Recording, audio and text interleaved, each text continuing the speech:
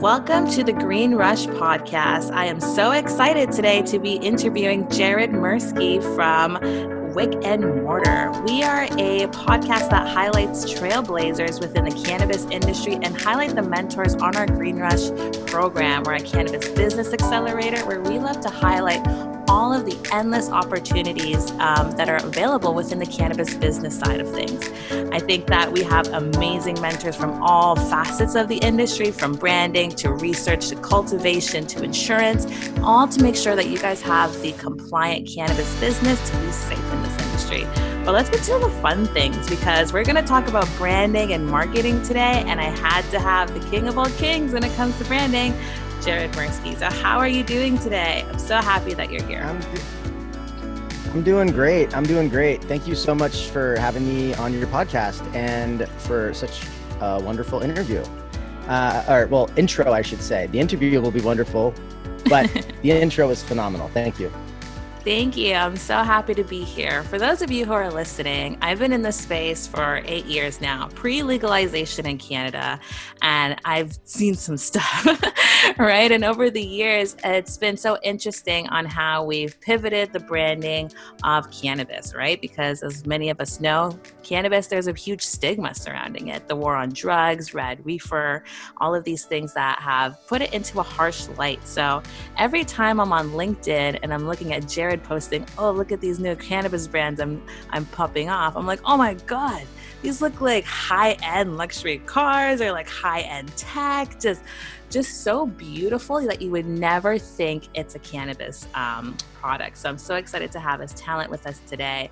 But I'm curious, Jared, from your perspective, like, how did you even discover cannabis? Because you must have had a different thought point of view when it came to this plant, of course. Yeah, one of the things that I think, most brands forget is that there are all of these amazing communities out there that exist in the world today. And so many people want to build a brand for a community that they haven't really uncovered or discovered yet. Everyone wants to kind of have this lifestyle brand, which is great. They should exist because cannabis is very much a part of our lifestyles. However, whose lifestyle are we building brands for, right? So when we look at uncovering opportunities as it relates to launching brands, not just for ourselves, but with, clients alike, we really look at identifying existing communities or people of influence who have built communities who, we can partner with, because at the end of the day, it's partnering with, great people and building the community as a whole, being the cannabis industry and CBD industry alike, by bringing in these micro communities to launch brands through. You're going to find it a much easier pathway to success and revenue, because now you have a much targeted, customer persona. 1,000%. Branding is so incredibly important on having a successful foundation as a business, period, right? So a lot of people don't even think about branding until after they've launched, which is insane, because it's so important to know all of those really important answers to, like, who are you marketing to it? Why are you marketing it? What does your market want it? And all of those things. So I like that you're going through it from that aspect and point of view. But I'm curious, I like to look at the people from these companies as well. Like Wick and Mortar is a well-known brand in the cannabis space. But for you, did you come in through this as a personal consumer? Like, were you consuming before you started the brand, or did you come out of this because you knew that there was so much work to do within this space? Both. I mean, it's been now 13 years since I started,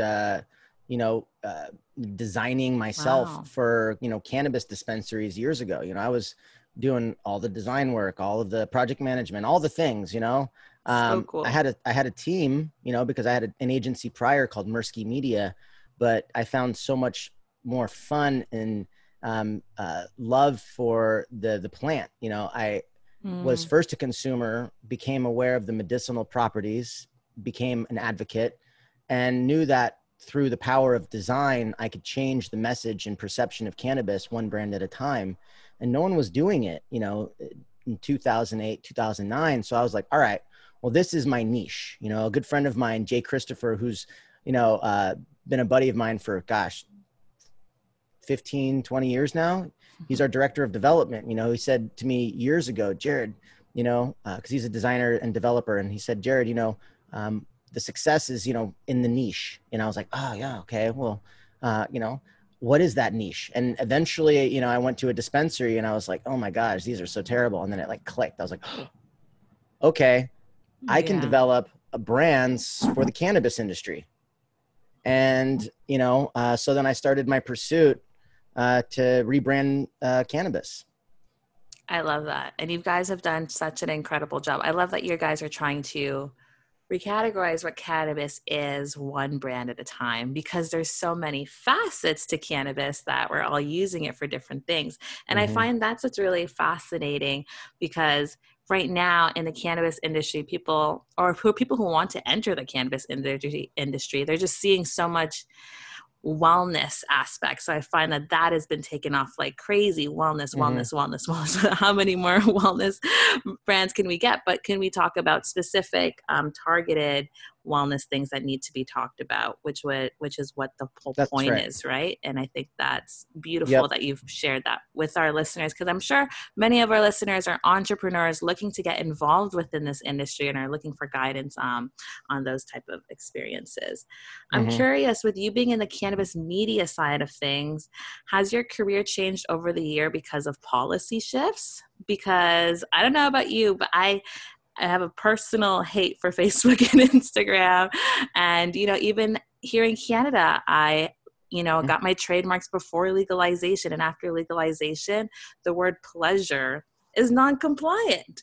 So how has I'm curious, how has policy shifts affected your career? Well, mind you, I started again, so many years So ago. So long I've ago. I've had the I've had the ability to be involved in you know every new state as it's came online. And so having been involved in these early states, I've been able to track and strategize as to what to expect each state might do in the future. So Mm-hmm. looking at Washington and how different it is than looking at California, and then looking at just the path. It's pretty easy to start creating comp models for understanding what another state might do. So basically Yeah. predictions. Mm-hmm. And that gave certainly us a leg up with respect to understanding how to even approach Facebook marketing and things of that nature. One of our partners in the UK just happened to be the guy that wrote the guidelines for Facebook advertising as it relates to cannabis and CBD. So there are people out there and there are ways to go about it. You just have to understand the strategy, the loopholes, if you want to call them that, and really the language. But it's crazy. I'm so happy that you're saying that, because it's all true. If you really want to be a part of this industry, you really just have to do your homework, and the homework never ends, because the homework is also constantly changing. So it's important to be connected with people who are at the seat at the table, that have the latest resources, that can help you make those best choices for yourself. I'm curious because when it came to, Pleasure Peaks, we've changed so many times our branding. But when it came to going on socials, we are a cannabis sexual health company. So it's a whole other layer Mm-hmm. of censorship, of course, when it comes to sex. But, we really have to be crafty, cannabis companies. And it's really odd, because it's the luck of the draw of which ones are getting targeted or which ones are not to be getting taken down. I don't know if you wanted to Or add it. acquired, right? Yeah, I that mean, I too. mean, at the end of the day, you mentioned it earlier. You have to be very specific. If you're going to be a brand that's focused on women, right? Okay, cool. Mm-hmm. You're narrowing your niche. So you maybe your CBD, and now you are focused on women. So now, what is it about that female category that you're going to do to change their lives today, right? If their problem doesn't exist yet, and there's no reason for them to buy your product, then why are you creating it? People need to Mm-hmm. understand that we're building products for today because people are buying products today. Yes, you can understand how to create products to better forecast potential buying habits or new consumer markets, but people are buying products today based on what they need right now. So make that solution more convenient for them, not more complex. So as an example, we're working with this company. They were called Uncle Yogis, and they were basically selling, for the most part, generic CBD products. And I said, well, I don't know if I can help you with marketing if, we can't construct a brand that actually, serves a specific purpose, right? How is this brand solving a problem outside of what every other, generic CBD company might be offering? And so I got to know them a little better and came to find that one of the partners, Arthur, just happened to be a pro golf caddy. And I was like, ching, perfect. We're going to build a CBD brand focused on golfers. Exactly. Men golf, women golf. It's a product that commands a higher price point. He's already got relationships with pro golfers, golf club, golf communities, golf. I want to say golf clubs, but that's, a club for golfers. What do you call that? Something. I don't golf, clearly, as you can tell. But nonetheless, that became a much easier opportunity for them to take something that they're already passionate about and combine that with something they're doing for business. So much smarter. So much smarter, right? And now they have a brand that they can launch into a market that they're already vested in, and into a community, remember? Into a community that they already built with pre-existing relationships. So now all of these, clubs where they've got their little golf store, right? Well, because he has relationships and they have relationships, Valerie and them have relationships. Now they can sell their product much easier through that. Now they have distribution, far less work. Right? Boom. That's right. That's exactly right. And that's what I love. I'm so happy that, you're here with us, because at the Green Rush program, we have so many different manufacturers that we work with globally.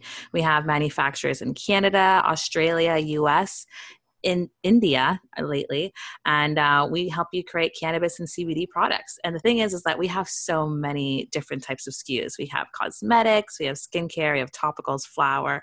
And what I love to share with people is that you have endless opportunities, because we have all of these different products and applications, and each one of those applications focus on different things, like you mentioned. And it's important that we align those entrepreneurs with their value. And I find that a lot of the time entrepreneurs are like, oh, I know nothing about cannabis, I have no value, I just got to sell CBD products. And it's like, no, you're like a DJ, come out with like a hangover cure, or you're like a science guy, like come out with something in that realm, or start research. Like, we have so much work to do within this industry, and branding and marketing is such an incredibly key point because of the stigma around cannabis and because of the lack of education. People don't know what it is. So we need to have that storytelling a part of branding and marketing for it to truly be successful. Because as you've mentioned, there's a lot of crappy CBD products. We don't need another one, right? There's so many yogi brands, right? Well, yeah. And people not spending money wisely when, working with influencers too, thinking when you think about it, let's use your brand as an example, right? The female focused aspect, you've got a lube product, you've got skincare. We've actually products. changed. We're not woman focused anymore. We actually have changed our whole tagline to pleasure is your birthright, all genders, all races. Because guess what? There was another market that was being kept out, the LGBTQ community. They actually were one of the largest supporters of our CBD suppositories, obviously. And it was really beautiful to make that connection, right? So we're growing as a company and an industry, totally. Well, and I mean, that's also an opportunity to segment and, still have a female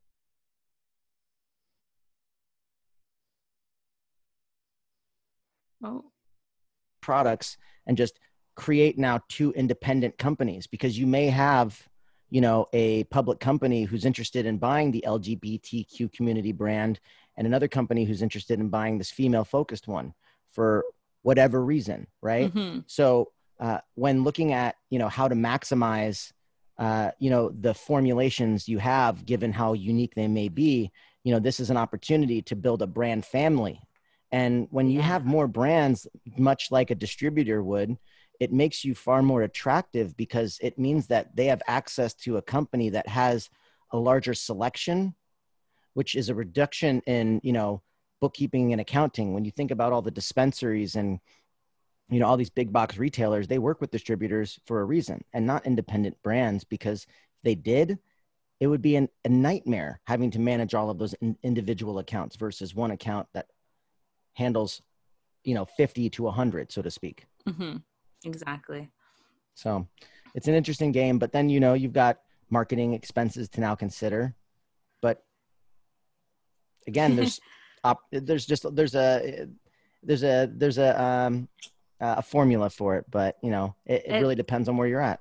It's all being super strategic with every single approach within your business. And I think you have to be in this industry because it is so competitive. There are so many players now. It is kind of getting heavily saturated. So be strategic, not only within your dollars and what you're spending, but on, marketing and your investor partnerships. Maybe that will bleed into itself as well. So there's so many ways to look at it. But I'm curious, from your example, we have lots of entrepreneurs listening, and you tell us that branding is a key component in launching a cannabis product.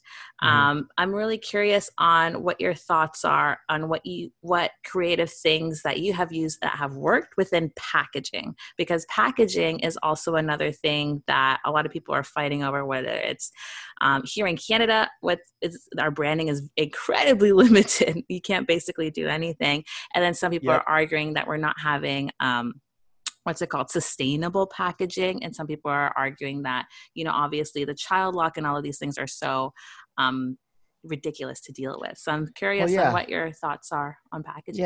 Yeah. So, like, first of all, with the child lock thing, I've always found it ridiculous for there to be child resistant packaging on flour. Edibles, yes. Mm-hmm. Flour, I mean, and concentrates, no. Like, unless it's like a distillate, but even still, like, a kid is not going to, open it up and eat it. And if they do, well, they're not going to get sick unless they feed it to the dog, in which case the dog or the cat might get sick. But until animals learn how to open up, packaging, then we have a different conversation. But, Mm-hmm. If a child is old enough to know how to smoke weed, they're old enough to know how to open up child resistant packaging. Right. You know what I'm saying? Mm-hmm. So, for that reason, there's just a huge waste, in plastic, and, an additional cost on, the cultivators or the brands themselves. And so it's just really unnecessary. But, with Canada, there's so many rules and regulations, implied in the Canadian Cannabis Act, I believe is what it's called. And, it's hard. A lot of it's hard to suss out, but, you can't have a lifestyle brand. You're limited to colors. And, there's like one distribution hub, so to speak, that basically supplies all of these retailers with product, which is just a huge issue I look at because, well, that's another conversation for supply chain. But And obviously it's government. yeah, It's and our it's government. OCS. Yeah. And so the rules, they've just made it so hard to simplify packaging from a materials perspective. But in Washington, or in the US and the States, we look at sustainability by, examining companies that are, taking waste from, cannabis products and repurposing that into, packaging substrates, or, not putting anything on the glass and making it recyclable, because the moment you put labels and shit on there, you can't recycle it. And so, you put a box, and you put that jar in a nice little box, and, now you can put all of the, artwork you want on that real estate, and keep the jar, as more of a keepsake. So you can emboss it. And, so that's kind of some of the method. Yeah. Yeah. Mm-hmm. Super simple stuff, and it's not super costly when you actually, do the due diligence. There's a lot of companies in Shenzhen that will be happy to take your business. And, they don't charge, extremely large mold fees, because right now they just want to work. Exactly. Yeah. Shenzhen is amazing. Every entrepreneur that's in tech or, looking for supplies needs to have at least one person there, of course. Yep. Yep. I'm curious, with, with media changing so much, especially last year, I feel with quarantine, we have a whole new app, Clubhouse, that kind of just took over with everything. But what are the latest media trends that you've seen that the cannabis sector is using that, we should be having on our radar? Well, you're doing one right now.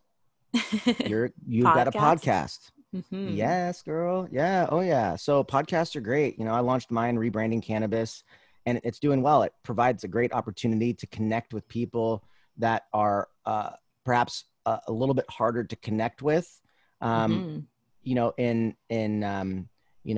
online, because they are busy. And so, having a podcast really gives you the ability to offer somebody who want to build a relationship with, value first. And because you're doing that, then now that turns into, a completely different dynamic. And so there's a lot of business development there. And I think another aspect of, what companies should be looking at, especially in 2021 and 2022, is collaborations. I think this is the year of collabs. You look at so many artists collabing on so many different things, from clothing to toys to, I mean, all sorts of stuff. Hmm. So brands should be more mindful of, looking at, companies less like competition and more like, opportunities. If you've got a pre-roll and you don't do concentrates, go find the best damn concentrate in the state that you're in and do a collab with them and do an infused pre-roll, right? Exactly. It gives you the ability to earn their community and them the ability to earn your community. Yeah, and then you get double markets, right? Double markets, yeah. And the cost reduction as it relates to Oh marketing yeah. is a lot easier. So I am like, you know, I'm telling you, I'm predicting it's the year of collaborations. You're starting to see a lot of these CPG companies now realize, oh, we should invest more into, our agency partners, you know, and so, the beauty of what we've built first is an agency. So we don't need to go out and build an agency because we've already built it first. And Yeah. so when launching these new products and these new brands into the market, what's going to make this, really exciting, is, just being able to tap into, all of our existing clients and collaborate with them. We've got clients in every medical and recreational state in damn near country who have licenses to cultivate and retail. So now we can just launch brands of our own directly through our existing clientele. I'm so Licensee, excited. licensor. Yeah, it's exciting. So, I mean, I've no doubt that you guys are going to do some amazing things with your products, and I'm excited to uh, make some recommendations. I can't say most of them would be for me, but uh, uh, I can definitely say that there are a lot of people I know that are going to be very, very excited about this. Oh yeah, our products have never had problems. They sell themselves, because They like really do. it's an actual. There's so many sexual health issues, whether that's sexual performance anxiety, pain during intercourse, not receiving orgasms or not being able to squirt. We got your back, no problem. I Tell me love it. about that though. Like, what do you mean? So what kinds of formulations would one create in order to help someone who has issues orgasming or getting it up, so to speak? That's not me, but just for the general public, because this is a pretty interesting conversation and topic that, I'm honestly fascinated by. Yeah, I love Pleasure Peaks. For those who are listening, this is the first company that I started in the cannabis industry 8 years ago. And I started it because I was a holistic nutritionist being an intern at a chronic pain clinic. And there were just so many patients that would walk through the door. I had 5,000 patients, and many of them had MS, Crohn's disease, endometriosis, fibroids, and a lot of sexual health ailments were coming and saying that cannabis was helping them from My girlfriend has fibroids. Crohn's. Yeah, Crohn's. My boyfriend at the time when I was at that clinic had Crohn's, and he would eat cannabis oil. That was the only thing that would help him with his Crohn's disease. And that's when I learned that edibles are a lot more effective for the digestive tract, which makes sense because it's applied directly to the area. So I was thinking, if women who are suffering from endometriosis and fibroids suffering, but they say that smoking cannabis helps them, there has to be something to get it more topically applied to, so it can go directly to the area. And that's when Mm-hmm. he started playing around with lubricants and suppositories. And I was dating a doctor at the time, and it was so fascinating getting to work with him on the formulations. And we started playing around with a few things. And a woman with, her name's Katie, we tell her story all the time. And for those who want to listen to even more, we have a whole podcast on it called the Pleasure Talks Podcast, where we talk everything from cannabis and sexual health. And Katie was told at the young age of 23 that she would never be able to bear children, which is a very, common thing for women diagnosed with endo. Or And she Crohn's said, even. or Crohn's. And she said Yeah. she hadn't had sex within months, I think 6 months at the time. And I was so shocked by that. So we tried lube for What? the first time. Wait, did she not And want to have sex? Hold on, I have to ask. Did she not want to have sex because it hurt? It was painful? incredibly Okay, so painful. I don't know enough about that. Yeah. So Okay, so it's a painful thing. Got it. endometriosis is the nerve endings within the vaginal wall that are in constant inflammation. And sometimes it's in the uterus as well, which is why if you do get diagnosed, what they usually tell you to do is get a hysterectomy, which is to surgically remove your vagina or uterus or both, which I think is incredibly huge and a little bit archaic, because Yeah. when men get penis cancer, we don't cut off their penises, so why are we doing it to women? Thank you. And I think it was worth fighting for. I just had so much compassion for these people who are suffering, and they said that the lubes worked, and we were like, wonderful, let's see how far we can go. And they said that around their menstrual periods it was still really painful for them, so we went back to the drawing board, and that's when we came up with our suppositories.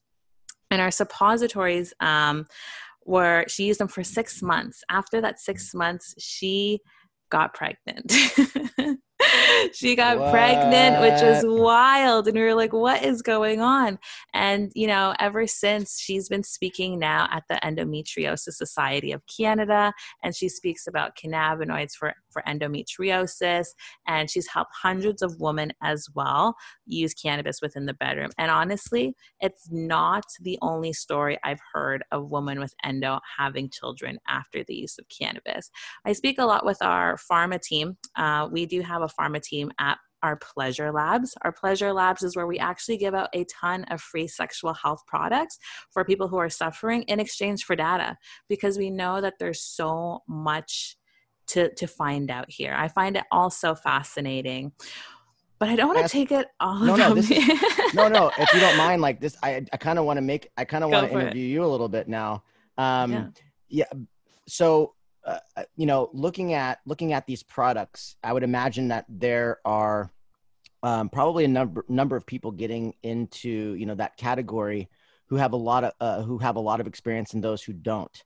I remember attending a Women's Grow conference, and I was invited to speak, which was, really cool because it's, a Women's Grow conference, and I'm not a woman. So like, thank you. Am I that? Okay. All right. I'll do it. Sure. Why not? But what I learned was, something from a group of gals who were talking about how, certain lubricants were being made by companies who were, obviously ran by men that didn't really take the time to understand, what they were putting in their product and how that affects women internally. There's certain types of ingredients and things that you just don't want to put in lube that, was years ago, perhaps, but later came to surface that it's probably not a safe product.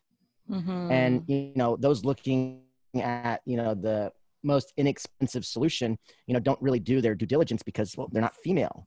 And so these clinical trials are important. And so is the data like you're doing and the research. So that's awesome that, you're taking the step to really develop, clinical trials and testing and testimonials. And that's super cool. But with the product, these particular formulations, outside of it just being cannabis, for guys, I've been told that it actually reduces your sperm count if you're consuming a lot. So that gal's boyfriend or husband must not have been a big cannabis consumer himself. What do you know about that? Is there anything scientific that you can share as it relates to that for men? Yeah, I was on a sex and cannabis panel and they asked that question and they had another doctor and on the panel and they said that that study was a very small study, unfortunately, and she didn't really find it incredibly accurate. I'm Hmm. still willing to, we're just getting So it may be a myth. into, yeah, I believe so. I'm really just starting into getting into male sexual health research. And we're also doing a lot in trans research right now. So I'm really excited now that we're finally opening up. We've only really made the change this past year.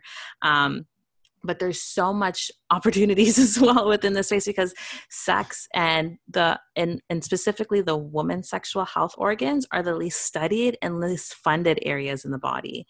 And trans people are relatively new to the medical community, so there's a lot more research that needs to be done in that area.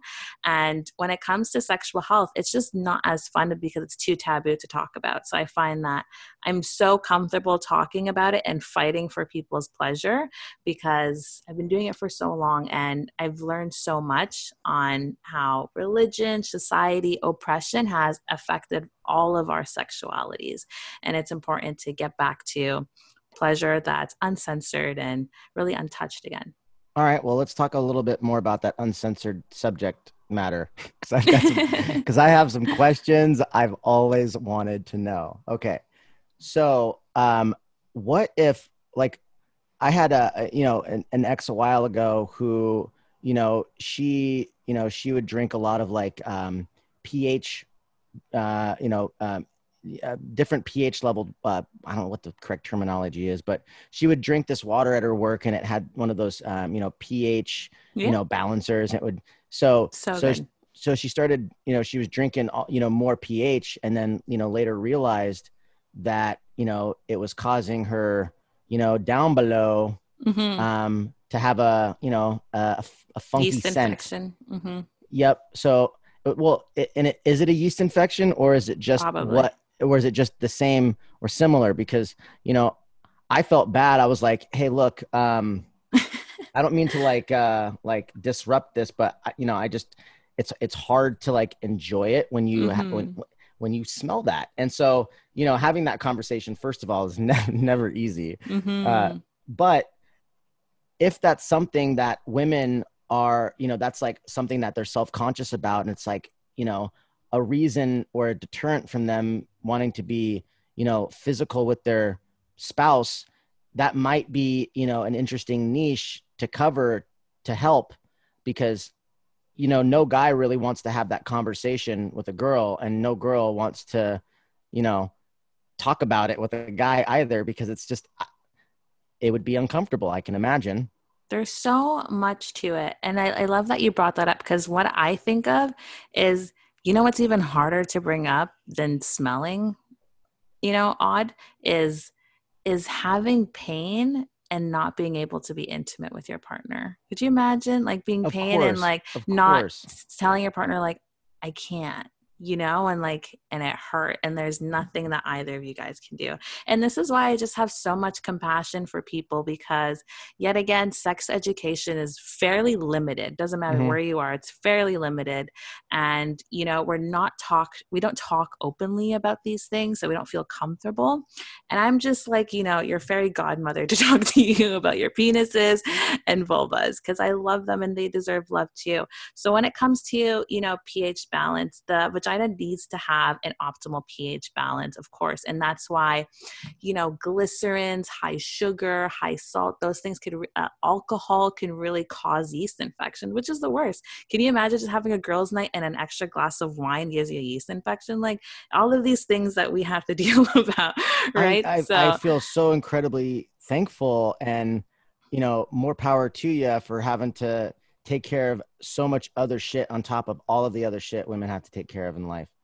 yeah, exactly. And I want to be there with them because I know that nobody wants to take on such a, I don't even want to say icky because it's not icky. It's just that we've been taught that it's icky to talk about, but it's great. So as soon as you have sexual experiences that can be healing, empowering, spiritually like connected, you'll never go back to basic sex or just, or avoiding your genitals, because so many of us do that, whether that's religious suppression or just culture of what the natural of the people that are around us.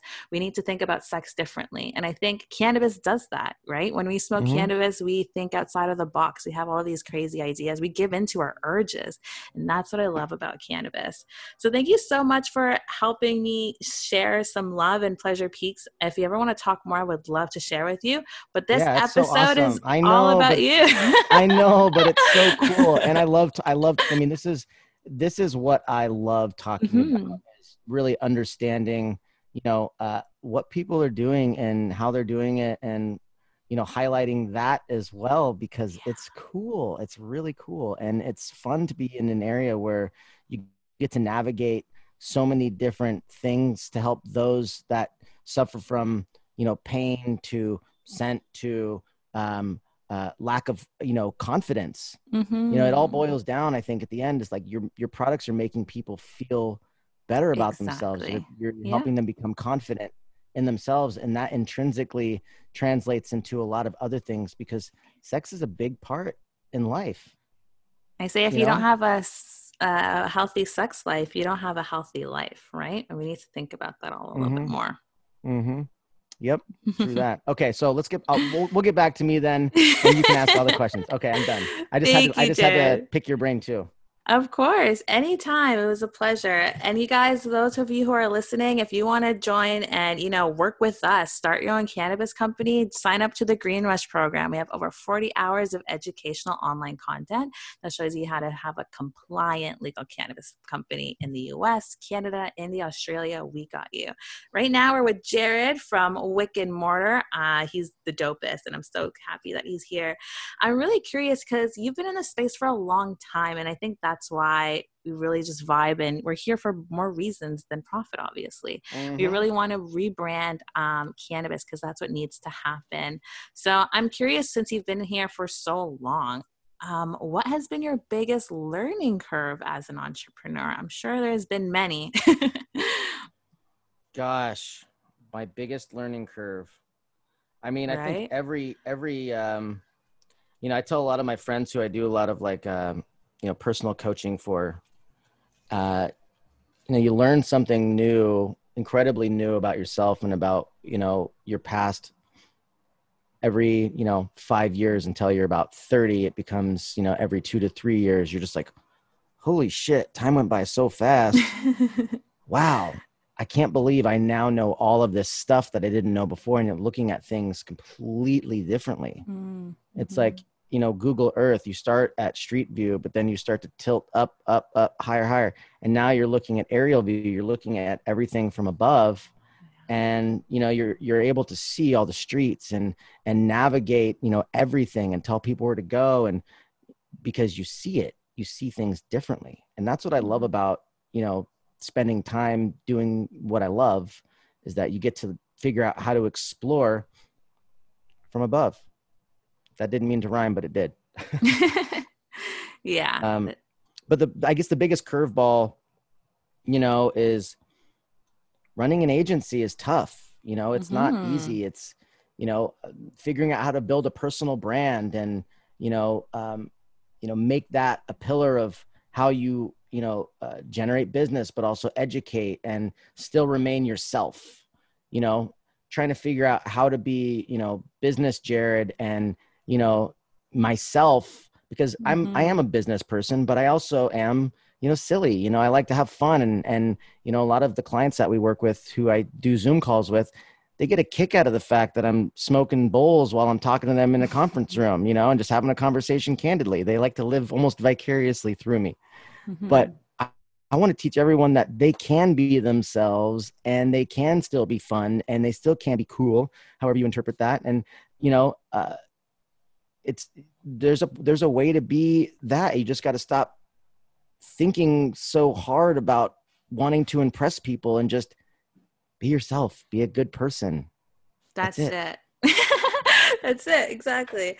Because, like, I was thinking, there's so many ads that I probably see every single day. Start your own ad agency. Start your own ad agency, 6, 7 figures. Quit your job this weekend. Start your own ad agency. And I was just like, hey, we need more cannabis agencies as much as possible because, like you do, we need to rebrand cannabis, right? There's still people out there that are like, oh no, like they think it's like, or like the worse than heroin or whatever. And I think it's really important. So, what was it really like building a cannabis ad agency for you? Um, well, being as that I, barely graduated from high school, never went to college.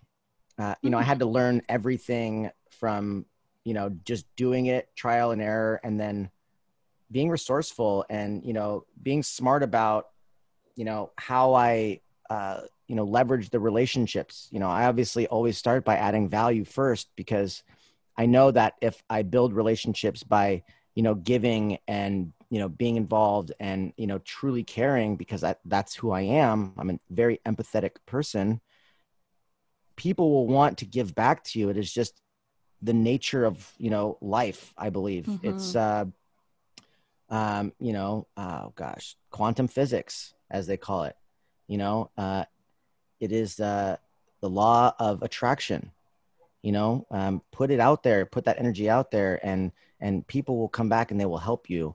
And that was really just my focus, when I started. So, I like that. I'm just thankful to be in an industry with a ton of people that support what I'm doing and, the things that I'm talking about, because, it's all out of love. It's all out of Mm-hmm. love, but it's hard, so it's figuring out how to take all of these things you want to do, from podcasts to social media content to blog articles to writing for this and being in that, and developing a cross content marketing strategy that allows you to make it easier to take this and bring it to these things too, because you've already made it, but now you just got to make sure that it gets over here. And so a lot of people just create what's for here and then create new stuff for here and then create new stuff for here, when they could just be repurposing stuff a little bit more poetically and less chaotically. Yeah. And you make it work for you, right? So it's less work on your end, and it's not automated, but there's a flow and system to it. And I like that because I can see that in your work. It's really beautiful. You definitely have been here for a while, and your experience shows. It's This time has been management, really, it. Oh, that's important for any stoner, that's for sure, including myself. Yeah. Yes. Absolutely. Yeah, amazing. So this has been such a great conversation on marketing, brand, and branding with Jared. Thank you so much for being here. What we have few rapid fire questions that I ask all of our guests on the show. So I'm curious, Jared, with you, what is your favorite strain and why?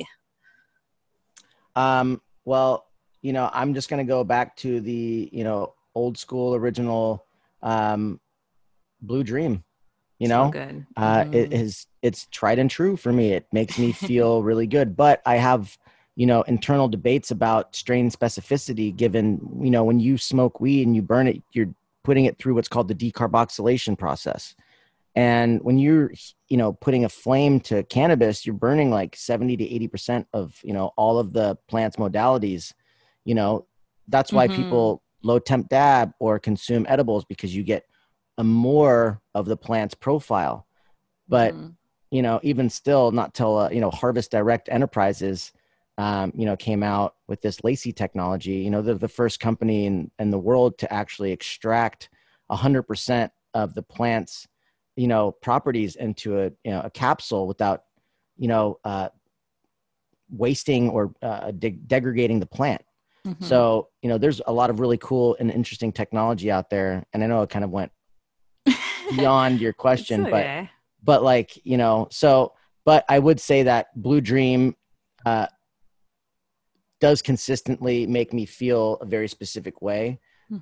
So, even though it does burn the, modality, there's always higher percentages of certain terpenes.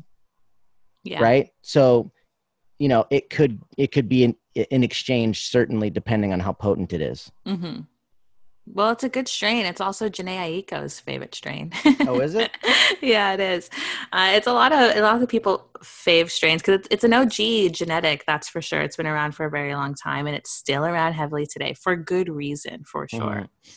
Our next question is what is your most preferred way to consume cannabis? Oh gosh, Can I guess first? sure. I just feel like you're a bong guy. Is that true?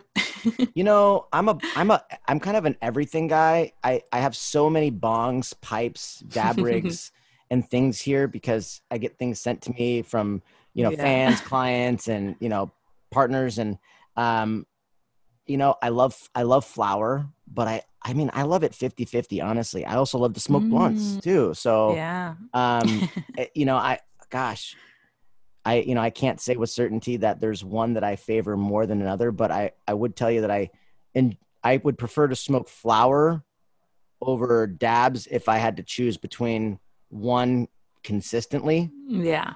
Yeah, I would prefer Hmm. more flower over more dabs. Yeah. I love them all too, but if we had to pick, mine would probably be bong. Bong, yeah, Yeah. Oh, yeah. I have like a beautiful bong collection I've been working on for years. that's what's up. That's what's up. But with our last question, what are any last tips you have, tips and tricks for marketing and branding, anything you want to leave our listeners with that are just starting out their own cannabis companies? Yeah, the the best way to earn PR, would be to make yourself valuable to people already writing about subjects that you're interested in building a brand about. Um, find an article that they've written, find out who they are first by going to the article and then scrolling down to the bottom or just at the top, and you can generally find a link that'll give you access to their Twitter or their Instagram or Hmm. something, and reach out and say, hey, look, I'm an expert in this or that, or, I'm a subject matter expert, or however you want to verbalize, what your level of credibility is. Let them know that you're available to help them, with anything that they might need more information on the next time they cover that subject. Or if there's anybody that they might need for a future article that you'll be happy to connect them. And so that's a great way to start a relationship with, somebody again who is, a contributing writer for publications. Another good thing is if you are writing content, go and find these, writers as well, and just hire them to write articles for your publication or whatever it is you're doing to create your articles for SEO. Hire them, because building a relationship with them will make it more accessible to them, as it relates to having more stuff to talk about. Because if you're hiring the people that are also writing for these, Forbes or High Times or MG or Entrepreneur, and now you've brought them on to do some SEO copy for you, right? Well, guess who they're going to think about next time they write an article? The company that's paying them Yeah. for something else, right? So there's creative ways to get smart about how you want to approach PR. But, if you've got the budget and, you're considering it, definitely hire an agency. Chapter 2 agency is the agency that we work with. So highly recommend them. Nice. Chapter 2 agency. Even got a plug in there. Awesome. And let us know, what are some, things that you guys do at Wick and Mortar that, some of our students might be interested in your services? Well, we are a full, branding and marketing and ad agency. So, we provide, branding services, soup to nuts. So from identity, packaging design, product development, strategy work, concepting, also distribution, as well as manufacturing. And then on the website dev, we do full web dev, e-commerce, and then, all of the marketing, full scale stuff. So, ranging from artists to helping companies launch podcasts to, getting Wow. brands in music videos or, TV shows, all sorts of different stuff. So, and then we have a lot of our own brands that we've launched ourselves in partnership with a lot of our clients. So Hmm. it's a lot of love going on. Can our audience find you? You can find me on Instagram at jared.mirsky, Mirsky. and it's spelled Jared, so Jared.Mirsky. And then LinkedIn, I'm also on Clubhouse, which you are too. So follow the both of us if you're not already. And, obviously everywhere else, I've got my, podcast, Rebranding Cannabis, and we've got a YouTube channel, and Wick and Mortar, our website, wickandmortar.com. But yeah, thank you so much. I really appreciate you having me on your show. This was awesome. And I learned so much cool stuff, which is what I was really hoping for. That's amazing. You heard it here first with Jared Mirsky from Wick and Mortar. Thank you guys so much for listening to another dope podcast for the Green Rush program. Next up, we have Steven Verbeek from Hello Cannabis. He's the CEO. He is one of the first dispensary owners in Canada and has a wicked story. You're not going to want to miss that. So thank you guys for tuning in. See you guys at the next one. Ciao.